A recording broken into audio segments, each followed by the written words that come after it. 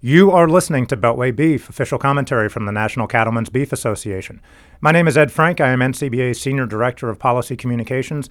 And with us this week is Colin Woodall. He is NCBA's Senior Vice President of Government Affairs. Colin, thanks for joining us. Great to be with you, Ed. Well, as you know, we have a legislative conference. Our annual legislative conference is coming up here in Washington, D.C. It's going to be held April 10th, 11th, and 12th.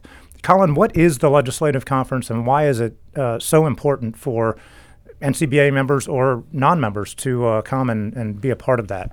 The legislative conference is one of the highlights of NCBA's year in Washington, D.C. It's a great opportunity for NCBA members to come to Washington and to engage in the process that we talk about all the time on Cattleman to Cattleman and the National Cattlemen's newspaper, etc., and to see firsthand what their lobby team is doing for them. You know, when we are here every day talking to members of Congress and their staff and members of the administration, we are very effective at getting our point across on what is the policy of the National Cattlemen's Beef Association. But legislative conference gives us a great opportunity to elevate that because they get to hear the exact same message delivered by constituents, people who are back home who are actually stepping into the voting booth to cast that vote either for or against some of these members of Congress. And that just makes our efforts in Washington, D.C. even more effective. And that's why legislative conference is so important to us. Right, and so looking at the schedule briefly, a lot of our friends are going to be in town actually on Monday. The Public Lands Council has meetings and board of directors meetings on Monday, and then more meetings on Tuesday morning. The legislative conference officially kicks off on Tuesday, April 10th, with a welcome and an issues briefing, and then there's a welcome reception that night. Wednesday is the Hill visits. How does that work? How do NCBA members, cattle producers, make their voices heard through these Hill visits? So what will happen on Wednesday is that our members will go along with others from their state delegations and talk to their members of Congress and their senators and their staff. Again, it shows how we are set up as a partnership with our state cattlemen's associations, our state affiliates. And so it allows them the ability to move forward and not only talk about our priorities, but even some of the local priorities that they have back home. And then ultimately, we will finish the day with our annual reception, which is sponsored by Outback. It is one of the highlights of the congressional year for staff. We always get members of Congress to show up, staff, and we'll have anywhere from 15 to 1,800 people in attendance. And so it's always exciting to see the number of people who turn out to see our members.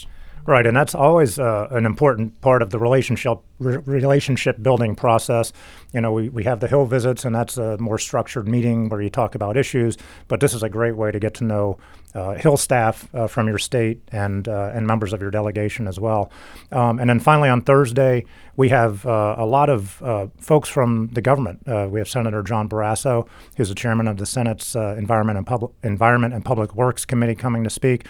Who are some of the other people that are going to be speaking from more like the administration angle?